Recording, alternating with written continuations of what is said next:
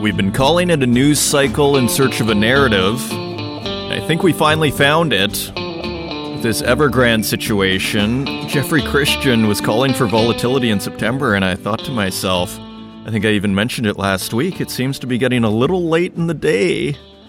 September is almost over, and, last week it didn't seem too volatile, but it has showed up.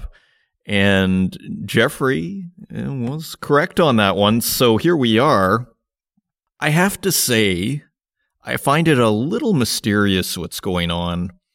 I mean, there are a few things going on. From an investor perspective, there is definitely not a sense of panic, in my opinion. I think everybody is just as hyped up on whatever their investments of choice are. Whether it's the stock market, crypto, you name it. I think everybody's just as hyped up, and they're just thinking this is the calm before the next leg higher, or the necessary correction. I do not see people panicking. What I find strange about this Evergrande situation is it's been in the news for 4 or 5 months. And what I don't understand, and again, this is all hearsay from, I'm just sort of consuming the news like everybody else is. My understanding, it's $300 billion, just from things I've heard. Lehman was supposed to be $600 billion, and I have a couple of thoughts on that. First, $600 billion, first of all, it's half of what Lehman was, but Lehman was in 2008, 2009, and now we are in the era of trillion-dollar budgets. So back then, a $700 billion bailout, which is what I think it was in 2008, that was a really huge bailout. Today, sure, it would be big, but we're in the realm of $1 to $2 trillion budgets, maybe more.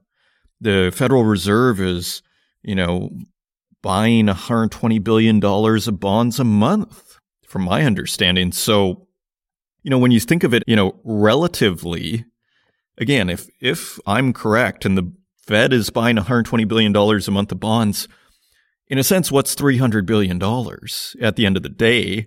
It's more than a drop in the bucket, but it's not, the same sort of catastrophic situation on a relative basis. So there's that. I do find it mysterious, though, why the Chinese government is taking so long to bail it out. I mean, this is one of the reasons for the complacence, is this sense that, the Chinese government will never let Evergrande take down the Chinese and global economy. But what are they waiting for?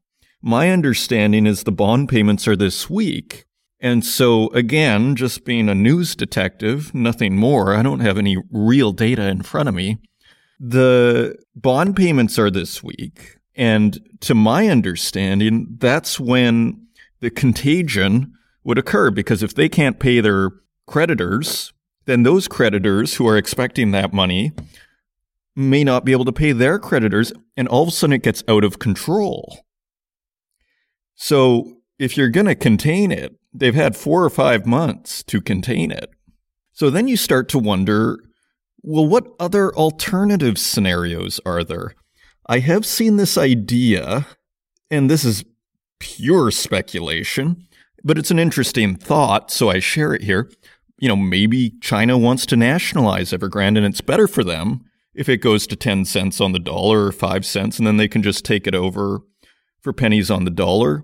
So that's one interesting narrative. And I thought of another one, and I don't know how accurate or how crazy this might sound, but if I have a lot of money, and, they say the Chinese government is sitting on $3 trillion, don't I want the stock market to go down so I can buy everything? From just a pure, you might say very self-interested perspective, don't I want everything to fall so I can just buy it all up? That's how I am as an individual investor. If I have a whole bunch of money on the sidelines, I want to buy it all up. So who knows? But the drama has arrived. The stage has been set and things are in motion. So let's see what happens. Coming up tomorrow, we have the Global Mining Symposium. You can still register. It's events.northernminer.com. We have a fantastic show coming up for you today. We have Dr. Sarah Gordon from Satarla, and she talks about all the latest trends in risk management. And she also discusses her new course on Edgemine, what is mining. And we also have CEO Mark Jarvis, who gives a very interesting interview. And again, these are sponsored, the CEO Spotlight, but do listen. It's fascinating what Mark Jarvis has to say about low-grade nickel deposits and the competition with China and just the difference in mentality between, say, the West and the Chinese when it comes to building these mines. And it's something we've been discussing over and over again, as I was with Anthony Malowski. So lots to tackle here today. If you want to find us online, you can find us at northernminer.com. You can find us on Twitter at Northern Miner. You can find us on Facebook and LinkedIn and Instagram at The Northern Miner, and on YouTube, where we also host these podcasts, and wherever podcasts are available, including Apple Podcasts, Spotify, Stitcher, and SoundCloud. And with that, let's turn to our CEO Spotlight with CEO Mark Jarvis. So joining me today, I'm very pleased to welcome Mark Jarvis, CEO of Giga Metals Corporation, to our CEO Spotlight segment. And they run the Turnagain large low-grade nickel sulfide deposit in north central British Columbia. Mark, welcome to the podcast. Well, thanks, Adrian. It's great to be here. It's great to have you. And low-grade nickel deposits are one of my areas of interest, you might be surprised to hear. So tell us what you're working on. What are you up to and what you guys are doing at Giga Metals?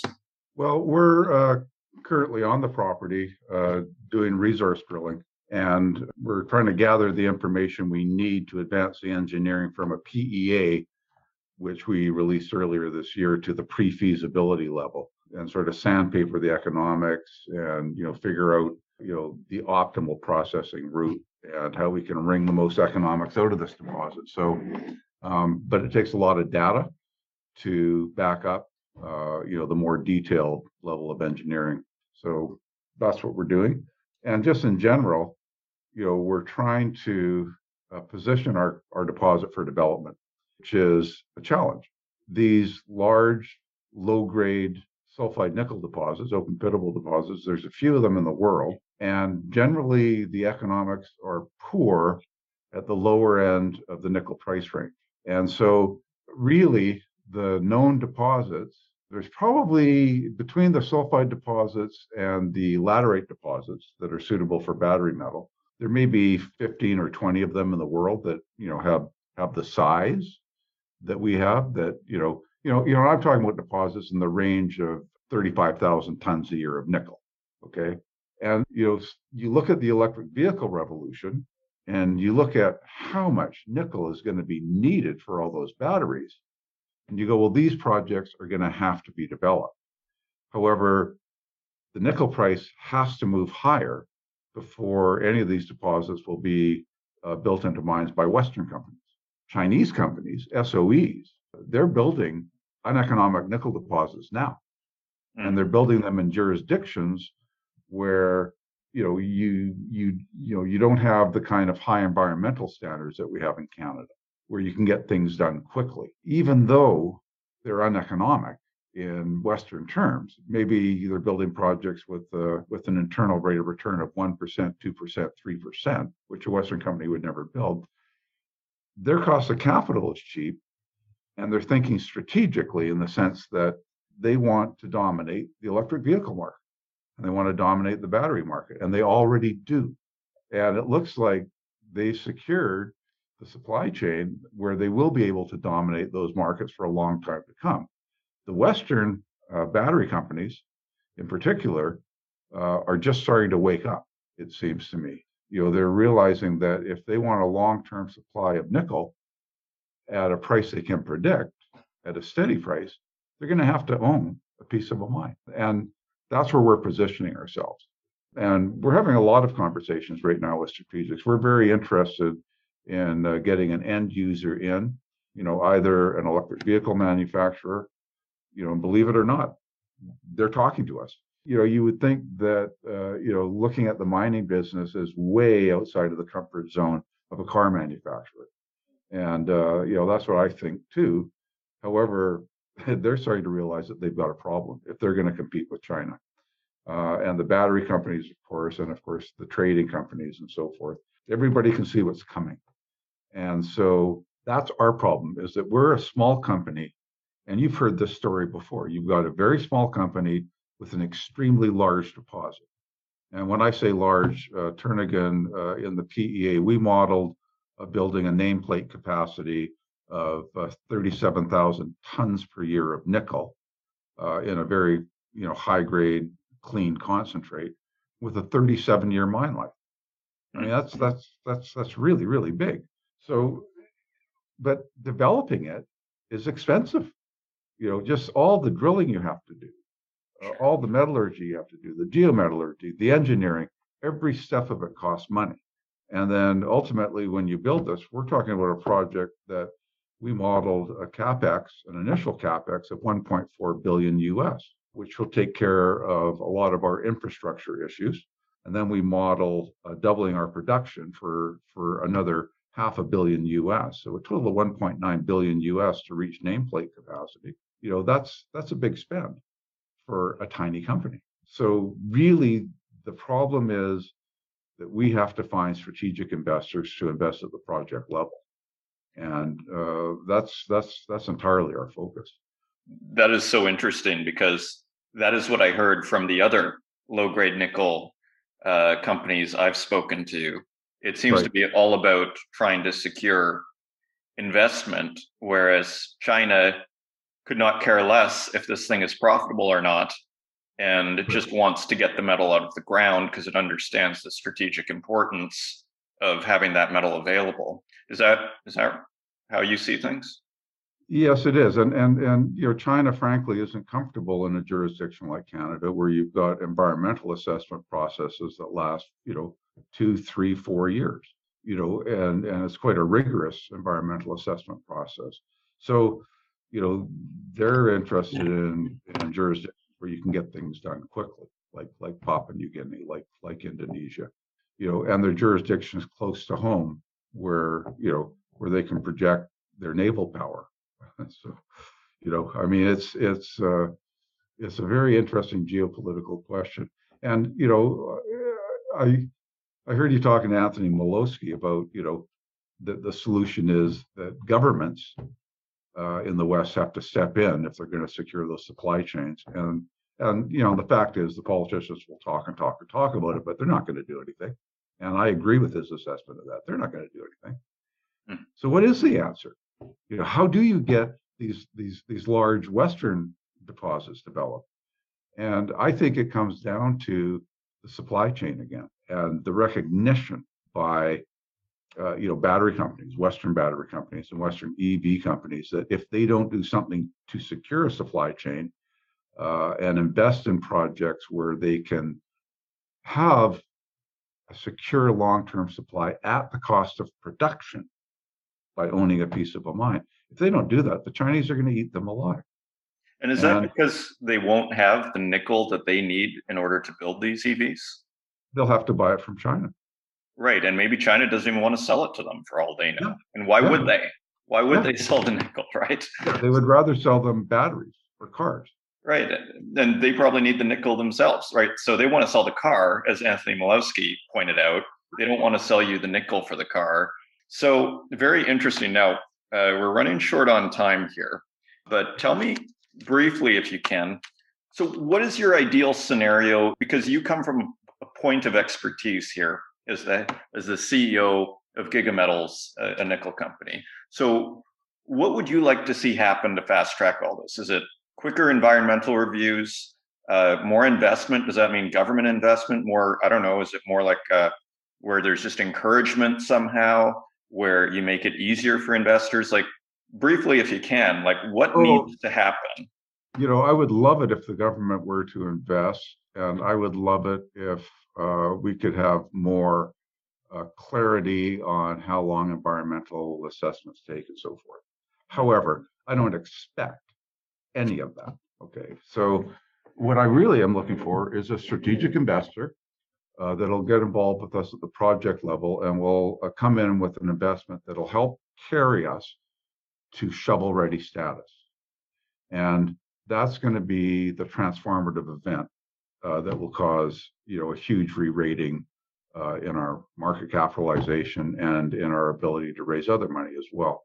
And to that end, we've built a team here that has a lot of expertise in that area. So I'm the CEO, but our president is a fellow named Martin Vidra, who had a career at Sherritt International, a Canadian company that's a producer of nickel and cobalt. They've got a laterite, HPAL project in Cuba. So they produce and sell nickel and cobalt to end users. And Martin, in his career there, he's an engineer, but he also spent a good part of his career selling nickel and cobalt products to end users. So he's very much in tune with the market. He knows what these end users want. We've also got a fellow named Bob Morris on our board. He joined our board about a week after retiring from Vale. And at Vale, that's the big, Brazilian iron ore producer. It's also the largest single company producer of nickel in the world. And Bob was in charge of worldwide sales for base metals for Vale: copper, nickel, cobalt, and precious metals, a portfolio between 5 and 8 billion a year, depending on, commodity prices. And, what both of those guys see is a project here that can meet the needs of EV makers and battery makers, and that can do it in an ethically sourced way with simple processing. That's the strength of our deposit. It is so simple. It's very similar to a large copper porphyry deposit. You dig the rock out, you crush it, you grind it, and you use froth flotation. These are all old tech solutions. They're simple, they're reliable. The only difference with us is we use different reagents to float the nickel rather than the reagents you would use to float copper. And because of that, we've got something that is very valuable, particularly, I'll say this, to end users in Europe. They care more in Europe than any place else in the world about the provenance of the supply chain. So if you're trying to save the world by buying an electric vehicle, well, if you're buying your batteries from China, you're not saving the world. You are mowing down tropical rainforests. You're dumping tailings into the ocean. It's hard to feel good about, about the environmental aspects of, laterite nickel mined in the Philippines. And the carbon footprint of these deposits is extremely high. Our deposit, we have a real shot, we think, of getting to a carbon neutral mine by sequestering CO2 in our tailings. And that's a whole other topic for discussion. But the simple version is we can be carbon neutral. We've got empirical data to back that assertion. And we're doing ongoing studies. We're funding studies at the University of British Columbia to continue to study this. So, at the end of the day, the strategics have to make a decision. Do they want a secure supply chain? Do they want a clean and ethical supply chain? And if they do, well, they need to talk to us. Well, it's like Robert Friedland says, in the future, there could be a price for copper that's ethically sourced, so to speak, or, non-ethically sourced, or however you want to call that metal. So it sounds like you're positioned beautifully, and what a strong board you have. So that is all we have time for. Mark Jarvis, CEO of Giga Metals, thank you for joining us in our CEO Spotlight. Well, thanks, Adrian. Appreciate it. It was a pleasure having you. And if you want to find Giga Metals on the TSX Venture Exchange, it is symbol GIGA or Giga. And they're also available on the QX Exchange in the United States using the symbol HNCKF. Turning to the website, I thought there was a really interesting story here. Kind of minor, but not. A Barrick Option South Uchi project from Kenorland Minerals. And what I thought was so interesting about this was we had heard in Barrick's conference call that they wanted to shift the focus to Canada. And now we are seeing that they are doing this, as the South Uchi project is in Ontario. And so if you saw this story without the conference call, you would think it's just another story. But now you can see this as part of Barrick's active strategy to pursue projects in what I would think are politically safe jurisdictions, specifically Canada. So this is by Jackson Chen. Kenorland Minerals announced that it has entered into a property option agreement with Barrick Gold with respect to the company's South Uchi project in Ontario. Under the option agreement, Barrick can earn an initial 70% interest in the project by spending a total of $6 million on mineral exploration within 6 years, of which $3 million are guaranteed expenditures within the first 3 years. The gold major must also deliver an NI 43-101 compliant technical report on the project that establishes a mineral resource of at least 1 million ounces. As part of its exploration expenditures, Barrick will reimburse Kenorland for its sunk costs in relation to the South Uchi project, as well as costs incurred in exercising an underlying option that comprises part of the project. And finally, following the earning of a 70% interest, Barrick and Kenorland will form a joint venture on the project through Kenorland, though Kenorland will have the option to forego a minority JV interest and immediately vest a net smelter return royalty interest. So, just an interesting, a micro story that shows a macro trend, which I think is likely taking place, which is this move towards safer political jurisdictions, at least at Barrick. Moving on, Australia approves Whitehaven's controversial coal mine expansion. It's by Cecilia Jamasmy.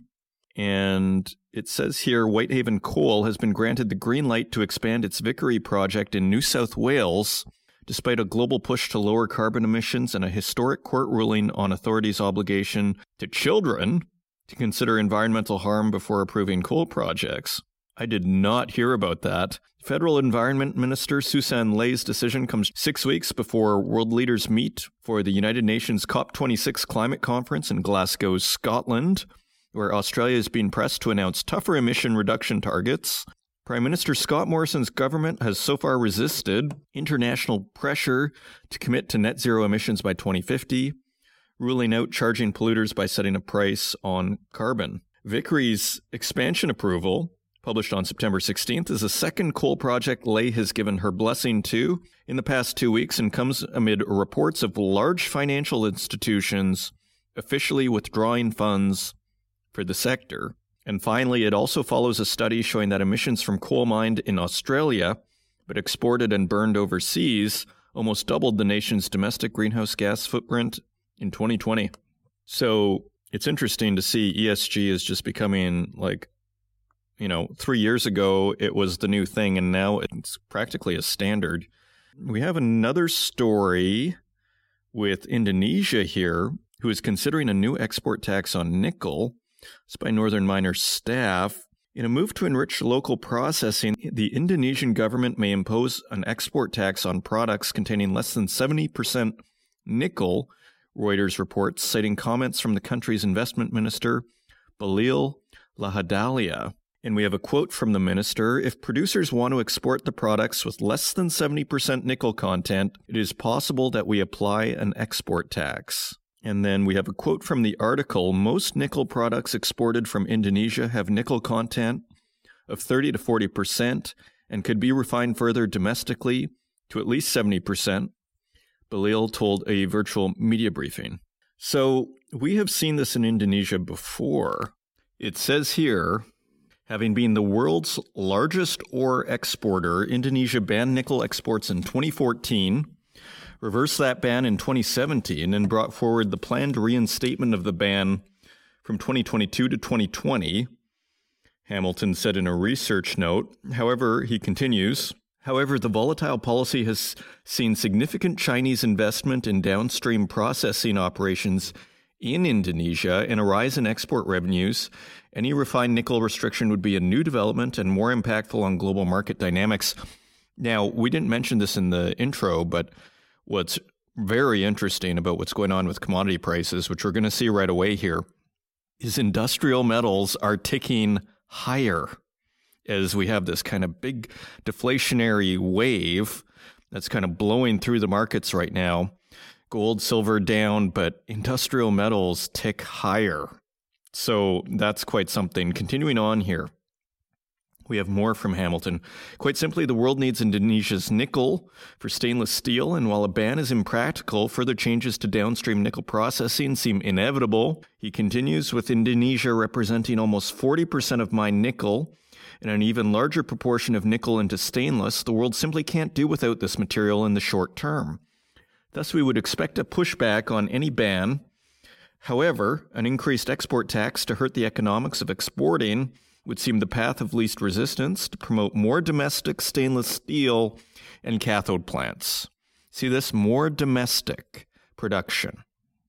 And this is exactly what Mark Jarvis and I were discussing in that segment at the top of the show, the CEO Spotlight. So we're starting to see some real themes emerge here. Continuing on, we have here a fan favorite, uranium. Rising spot uranium prices buoy explorers, developers, and producers. This by Northern Miner staff, Raymond James has raised its target prices on Cameco, Denison Mines, and NextGen Energy, as spot uranium prices have jumped by more than 30% in the last 2 weeks to $49.88 per pound. So the spot price has finally moved. So this is crucial. Quote, prices move in the spot market like this are not unexpected given the nature of the spot market and, in our view, have been supported by the recent creation of the Sprott Physical Uranium Trust, an entity designed to provide investors with direct exposure to uranium, said Brian MacArthur, a mining analyst at Raymond James, in a research note, adding that Sprott also intends to list in the United States, quote, potentially resulting in an increase both in trading liquidity and in access to capital, end quote. Yeah, uranium Twitter is a real thing. Like, start looking for uranium. Like, if we post a uranium story, we get like a bunch of retweets, whole bunch of favorites. Uranium Twitter is real. MacArthur has raised his 2021 forecast for uranium prices to $36.65 per pound from $34.93 per pound. Well, stop the presses on that one. And his 2022 forecast to $55 a pound from $48 per pound. He also hiked his long-term forecast to $60 per pound from his earlier estimate of $55. The analyst price targets for Cameco have moved from $29 per share to $34 per share, Denison Mines from $2.10 to $2.40 per share, and NextGen Energy from $7.50 per share to $8.50 per share. Interesting. Sprott launched its uranium trust on July 19th, so only a couple of months ago, and according to a Bloomberg article on September 16th, it now holds 26 million pounds of uranium, quote, equal to about 14% of the annual consumption from the world's nuclear reactors. End quote. According to the news agency, the trust has increased its stockpile by 45% over the last 4 weeks. Now, uranium being the strategic metal that it is, like, I would think that the regulators and the government at a certain point is going to tap Sprott on the shoulder and say, listen, guys, you don't get to just take 14% of the annual consumption from the world's nuclear reactors off the table so that you can try and make some money off of it. But let's see what happens. Like, I would think, I get it. You think uranium's going to go up, but you can't do this. You can't just scoop up all the uranium for our nuclear reactors, hold it, and then decide you're going to charge us a bunch of more money because we have all of a sudden an artificial shortage in supply thanks to your investment demand. Jeffrey Christian mentions this, like so much of the metal prices are driven by investor demand, and he's a man who has been on this scene for a very long time. So let's see what plays out here in the uranium markets. And finally, we have a report from Adamas. Global passenger EV registrations more than double in a year. It's by Henry Lazenby. And it says here, new registrations of global passenger electric vehicles surged by 109% year on year during the first 6 months of 2021, according to Adamas Intelligence. In its report entitled State of Charge, EVs, Batteries, and Battery Materials, Adamas analysts found 4.16 million units were registered versus 1.99 million units in the first half of 2020. The increase was driven by surging sales growth in Americas, 135% year on year, Europe, 124% year on year, and Asia Pacific, 94% year over year, as the market moves past 2020's pandemic-induced malaise. And it says a bit lower down, during the first half of this year, Tesla continued to lead the pack by battery capacity deployed onto roads globally, deploying more watt hours into newly sold EVs than its 6 closest competitors combined. Another thing that Adamus found was that the volume of cobalt deployed in batteries rose 115% year on year to 12,600 tons in all newly sold passenger EVs combined. You always got to be careful with these year-on-year comparisons. One thing is they can be on a fairly small beginning state. So if you get 100%, of a small amount, well, it still kind of leads to a small amount. So we have to be careful with these numbers a little bit. Nevertheless, we do see a trend, and that trend is towards more electric vehicles. That is undeniable. So those are your news stories. Now let's take a look at metal prices.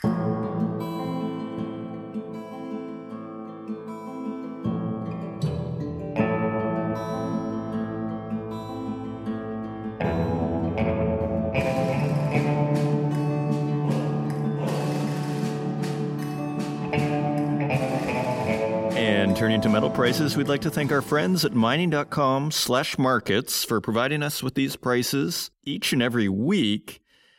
And on September 21st, we got the 10-year trading at 1.336. That is down 0.007, so just a tiny bit lower in bond yields.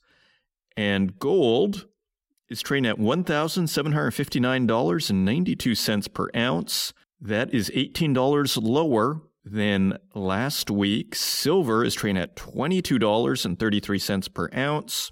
That is $1.34 lower than last week. Platinum is trading at $923.46 per ounce. That is $32 lower than last week. And palladium is trading at $1,908.60 per ounce. That is $145 lower than last week. So the wind has really come out of the sails of palladium. I mean, a month ago it was at $24.94, and it hasn't been below $2,000 on our weekly reading, since about a couple of years ago, a year and a half at the minimum. So very interesting developments in palladium. Turning to our industrial metals, copper is trading at $4.28 per pound. That is 4 cents lower. Aluminum is trading at $1.32 per pound. That is a penny higher. And again, let's not forget the environment we're in right now. Lead is trading at $1, which is 7 cents lower than last week. Nickel is trading at $9.10 per pound. That is 14 cents lower than last week. Tin is trading at $16.05 per pound. That is 29 cents higher than last week. Cobalt is unchanged at $23.19 per pound. And zinc trades a penny higher at $1.41 per pound. What do we see? Precious metals get caught up in the downward sentiment, but the metals are basically holding firm, which is quite something. It's quite something indeed. It shows that the fundamentals of the metal market are very strong, particularly the industrial metals. I mean, nickel remains above $9 per pound. Aluminum, basically all-time highs from the last 2 years while we've been recording these prices. Tin, near its all-time highs of the prices we've been recording at $16.05. And zinc at its all-time highs. So very interesting divergence with our industrial metals here. Very interesting developments. And those are your metal prices. And coming up, we have Dr. Sarah Gordon, co-founder and CEO of Satarla. She has worked in a number of fields, including risk and assurance, safety, sustainability, R&D, business divestment, mine and exploration geology. And she's worked all over the world, including North and South America, Australasia, Africa, and Europe. You will learn more about Satarla, as well as her new course with Edgemine, What is Mining, which is available on the edgemine.com website. Just go to the homepage and look at the bottom left, and you will see that course. So I hope you enjoy my interview with Dr. Sarah Gordon, and I will see you on the other side.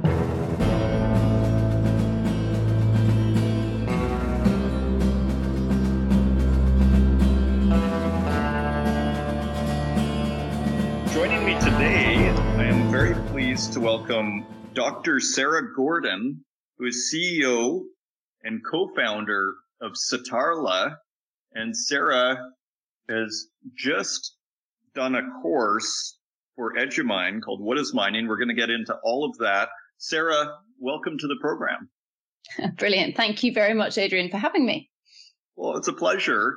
And it's interesting, you're just over in London there, not too far, about one time zone away from me here in Berlin. So it's great to have a fellow, I guess you'd say European. But anyways, tell us, what are you up to in this business? Brilliant. Thank you, Adrian. So I'm originally a geologist. So I started out life as an exploration geologist, having a lovely time flying around in helicopters in northern Canada looking for nickel for Anglo-American. And quite quickly, I was really lucky, actually. I managed to go and see some rocks in some very exciting parts of the world, including going and working on site in Brazil, during which time I also began to get involved in a lot of the broader technical aspects of the business, as well as sustainability. So during that time, I looked after all of the sustainability reporting for one of the business units. And it was around that time that I thought, hang on a second, there's all of these fantastic different aspects of mining, but how many of them actually hit senior level decision making? So where do we see all of that being rolled up in the organization? And that's where I came across risk management, which for some maybe sounds really boring, but actually if it's working properly, it's all about decision making and taking advantage of those opportunities that might be in front of us. And so that's led me to what I now do. So for the last 7.5 years or so, have been running Satarla, which is a risk management and sustainability business, working primarily within the mining sector, but we've got clients all over the world doing different things. And helping them to get risk management to be that decision-making tool, and also make sure that sustainability is truly incorporated into that decision-making at every level of the organization.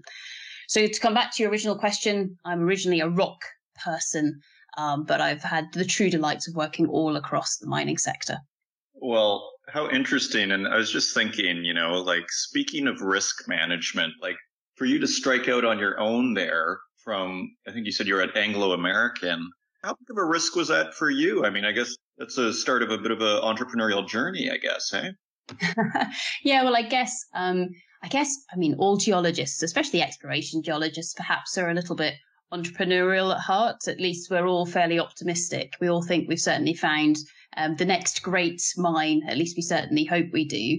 And I think it was a case that within the risk management space and also within Anglo-American, certainly at that time, I was really fortunate to see how do you bring disparate factors together when you're trying to balance different threats and opportunities that are perhaps in tension. How do you end up making a decision with regards to those? And so that was a case where I could see how do you get risk management to work. And so together with my two co-founders, Laura and Tanki, so back in 2014, we took the plunge. We set up our business, and we were very lucky in that we managed to land some clients quite quickly, and very much learn from them, and so create the business that we have today. Fascinating. Yeah, I think that's great. And yeah, sometimes you just got to jump off the cliff and then hope that someone catches you. And so anyways, okay, so you're focused on risk management. So from a big picture perspective, is it possible to identify, I guess there's probably more than one risk that mining companies face, but what are the big risks that, miners faces? I guess it depends on the region, but is there anything that kind of keeps coming up in your meetings? Yeah, no, that's a really good question. And of course, it totally depends on the context in which you're mining, or also if you're a junior mining company that's sort of early stage exploration, your risks are going to be quite different compared to if you're a major mining company with large iron ore mines all over the world or something like that. But I think one of the most exciting areas of risk, and by risk, I mean both the threat and the opportunity side, is actually that of sustainability at the moment. And we're working with a whole host of different organizations to help them with everything from their TCFD or their carbon disclosures at the moment, through to understanding what is their social materiality. So looking at social performance and license to operate, and then into that broader, almost resilience piece and saying, okay, well, how can you be truly sustainable for the long term? And realizing that a mine is just a transient almost project, or it's quite short term really in the large scale of things with regards to the land use for that patch of land. And so as the mining company, what is the opportunity that we have in our hands to deliver net benefit to that community, to that ecosystem once we close that particular asset? So post closure, what does all of that look like? And I think that's a case there where with the investors, for example, really now turning their attention to the true action and impact with regards to sustainability. There's a real move away from tick boxing and greenwashing. I think we've been there, we've done that, and we've acknowledged that it doesn't necessarily generate a whole deal of value. And now we're moving towards, okay, no, hang on a second. You say that you're great. Well, prove it. And that's where a lot of our attention is at the moment, is helping organizations to work out what should their sustainability framework or strategy be, and then how do they go about making that a reality through real action. And then finally, how do they monitor their progress? And that monitoring is really interesting because you can use really awesome technology like satellites and various different types of remote sensing to keep an eye on what's going on in different parts of the world without even having to set foot on the ground. So I think with regards to your question of what are some of the key areas of risks that we really see happening within the mining sector at the moment, those aspects of sustainability and the opportunity for mining to really shape the energy transition, and this whole shift to green that we've got at the moment, I think that is one of the biggest areas of opportunity that mining has had for a long time. Yeah, that's my impression. Sitting over here in the podcaster chair, ESG is definitely a front and center topic, particularly with the large miners, but also for the small miners. I mean, they can't escape it either. So yeah, social license, all of these things.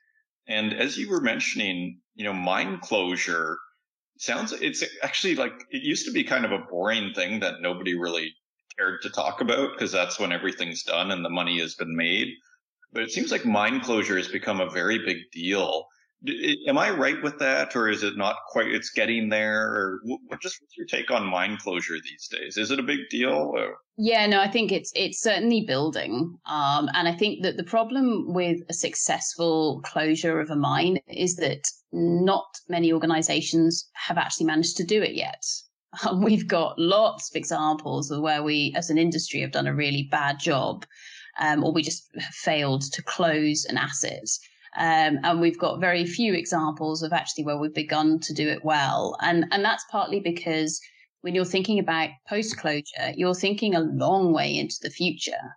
So it's not just, okay, great, you've now got your closure ticket, and so now you don't have any more liability with regards to that asset. Actually, post-closure thinks a number of decades beyond that. So, for example, the manner in which you've perhaps closed your tailings dam, actually, is that robust? Does that engineering approach, does it really work? Thinking hundreds of years into the future. And what about the local community? Have you left something behind that is resilient? Or have you left behind, a town that is just going to start going backwards because you've removed the heart of the economic prowess, perhaps, that was in that particular locality? So I think this is something here where the attention with regards to the responsibility, perhaps, that a mining company has together with the government and community in an area, that is something that has been changing really quite rapidly over just even the last 10 years or so. So it's a big area. It's perhaps still too early to tell if we're beginning to get it right. But we've certainly got the energy and the momentum is moving in the right direction. Okay, and one final question before we move on to your course that you're doing for Edgemine. I'm just sort of curious of the governmental response and awareness of mining. Do you get the sense that the government, like the mining industry has been taking strides to move forward with ESG and to be good corporate citizens. And they're also facing this, competition with China and say battery metals. Do you feel like the government is keeping up with the private sector, and are they doing their part from your perspective? So I'm sitting here in London in the UK, and I think this is a case where we've actually been doing quite a lot of training over the last while with the British government to help them understand what is this thing called mining. Because, of course, we haven't really done a huge amount of mining in the UK since really the 1980s, when, from a political perspective, it wasn't very pretty. What, of course, happened back then in terms of lots of union strikes, etc. And so I think this is a case where governments around the world are perhaps beginning to realize that actually, in order for us to be able to hit all of the various energy and carbon targets that we've been setting ourselves, we have to be able to build lots of infrastructure using minerals and metals that have to be dug out of the ground, because we certainly don't have enough in circulation in order to be able to build all those wind turbines from recycled aluminium, for example. And so we need to be able to mine, but we have to do it in a responsible way that not only attempts to support those parts of the world that might be outside of our borders, thinking about those big policy drivers that we see, for example, within the G7, but also then think, well, how do we make use of that trade and our ability to build refineries or ports, for example, that can then take those raw materials and process them into the batteries, etc., that we need. Now, of course, China started its mineral strategy decades ago, and so is miles ahead of the majority of other countries around the world. But that's not to say that other countries can't innovate and can't develop new forms of batteries that perhaps can make use of different types of raw materials or raw materials that have different properties, for example.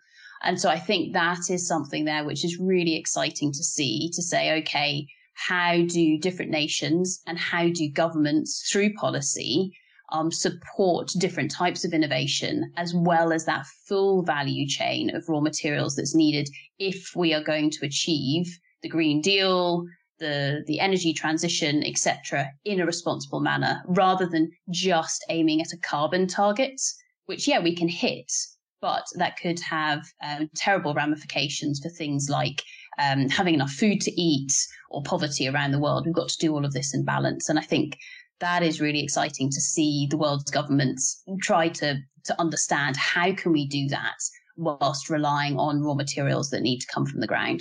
Right. And almost how do we extract those raw materials in a way that we're not going to cause a bunch of pollution? I mean, we had Jeffrey Christian on here last week, and he was saying, people think they're doing so well with their electric vehicles, but a lot of the materials that they're using are, just as polluting as if they were driving a gasoline-powered car. Now, I mean, that's Jeffrey Christian's view. I think it's probably a very debatable point, but all to say, it's mining can't really be ignored, it seems to me, from a policy perspective. Yeah, no, absolutely. And I think that this is something where when we begin to look at the full circular economy, so inclusive of the input that comes from mining, you can't have a pure circle because it needs to be fed in terms of that circular economy. And if you look at the true ESG or sustainability footprint of, say, an electric vehicle, that is very different depending on how you calculate it. And I think that whilst, yes, within the mining space, we can do a much better job in terms of how we extract the materials from the ground, how we process them, how we transport them, and then how we go into the recycling, but also in terms of the design of things like batteries in those electric vehicles. Currently, the vast majority of those lithium-based batteries are not being designed to be recycled. And so they're just being thrown away. Now, when we know the effort that we go to just to extract the lithium, let alone things like the cobalt, rare earth elements, etc., from the ground and process it so that it can go into something like a battery, that's almost criminal, in fact, of our lack of innovation to design those batteries so that they can be recycled and the component parts can be repurposed.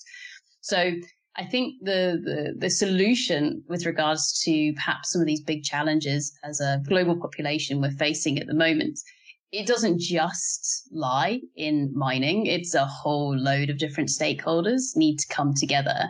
But that almost makes it more exciting because it means that we can see where's our role and what accountability do we have to everybody else actually to get our little bit of that puzzle right. Yeah, it's pretty fascinating just to see this evolve. It feels like a new decade. So tell us about your course that you're doing for Edumine. Sounds very general. What is mining? So who is this for? That's a good question. So yep, we've got this new course that has just been launched. It is an on-demand, i.e. an e-learning course, so you can do it in your own time. It's called What is Mining? An Introduction to the Mining Value Chain. And what you have is a series of different modules that walk you through the key steps within mining. So going from exploration through to different types of the actual extraction of the material from the ground, be it open pits, underground, both in large scale mining and also into artisanal and small scale mining.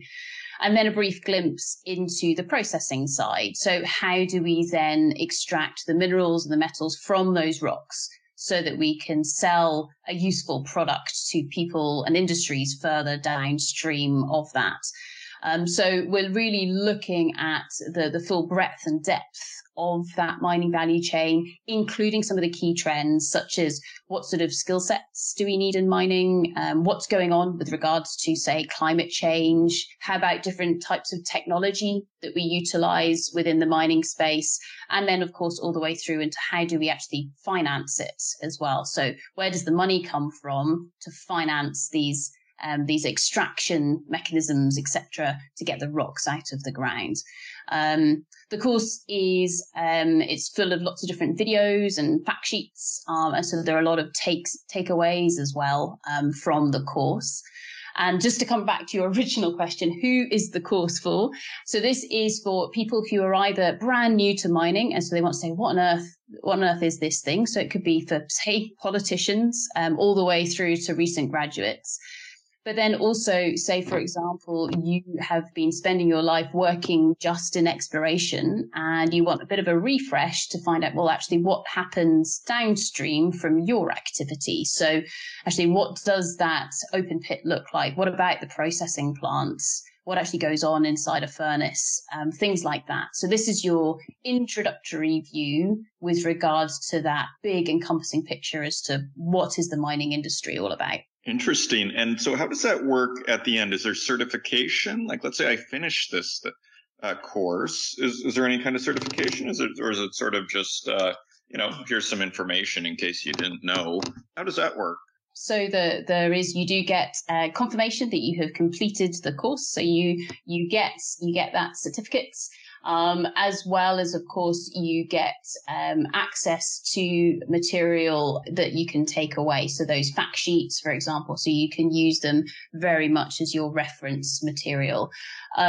You get access to the course for 90 days. So as well, you can dip in and out of it. If you kind of want to come back and you want to say, well, hang on a second, I can't quite remember what that video said or what that expert perhaps told me. Because as well, it's not just me speaking to you. We've got a whole plethora of different experts.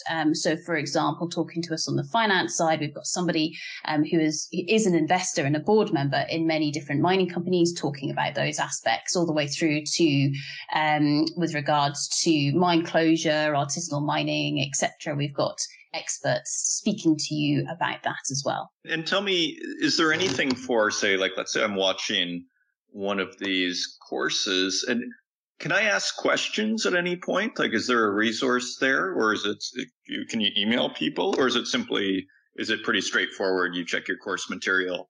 It's like, the great courses or something where it's not like you email the professor afterwards. Okay. So you can certainly reach out to us afterwards with any questions that you might have, and we're more than happy to have a conversation or an email exchange with regards to those questions that you might have. The course is designed primarily for you to be able to do this in your own time, at your leisure, however. So it's not something where you have to hit a deadline to get any coursework in or anything like that. This is more you learning in a relaxed way. Or, of course, if you want that crash course, because maybe you've got, I don't know, an interview in the mining industry, or perhaps you've got to make a big policy decision with regards to something to do with the mining sector. And this will give you that 4-hour crash course in what is mining. So you can use it in either way. I love it. That was my next question, actually, is how long is this? So it's only 4 hours, which is it's a significant amount of time, but it's kind of nice and compressed. It's something that if you are a policymaker, you actually can say, okay, I'll put a couple of evenings to this and I'll get this done. Yeah, exactly. And also as well, the way that it's laid out in its modular format means that you can actually pick and choose which aspects you want to go for. So say, for example, you only care about underground mining, or that's all you want to know about, you can go and find that particular module that will give you your answers to those particular questions. So say you've only got 30 minutes and you need to very quickly get up to speed with regards to that. You could nip into the training course. There is a short 5-minute video on just the very high level terminology and aspects of underground mining, for example. And then as well, you'll be able to walk away with the key bits of knowledge that you may well need if you're going into a meeting, for example.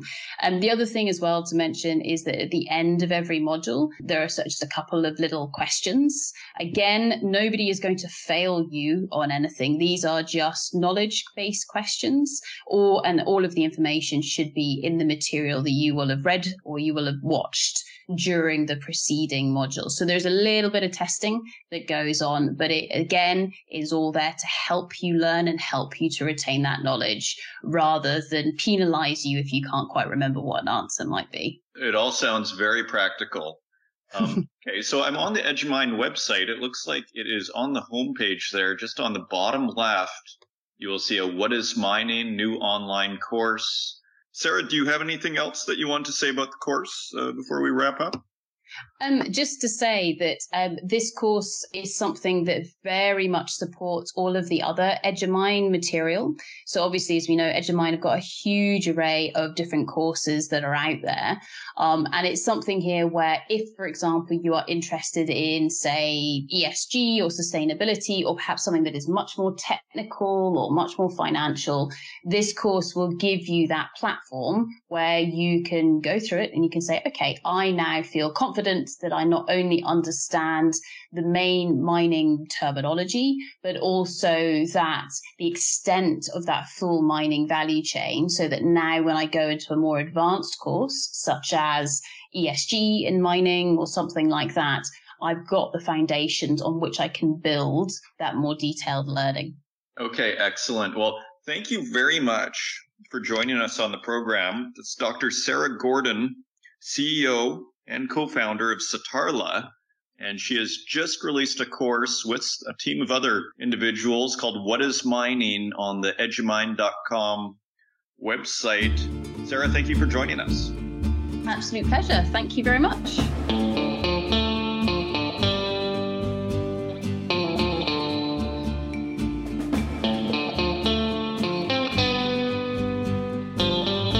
And there you have it, another episode of the Northern Miner Podcast.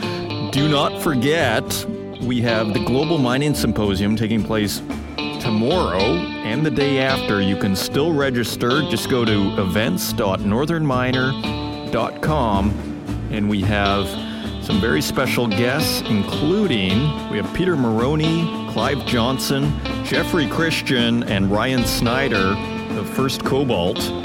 He is the CFO there, so some very interesting people, so lots to look forward to. And with that, if you'd like to help out the podcast, leave us a review in the Apple Podcast directory, and feel free to share it with your friends, especially all you students out there. And until next week, take care.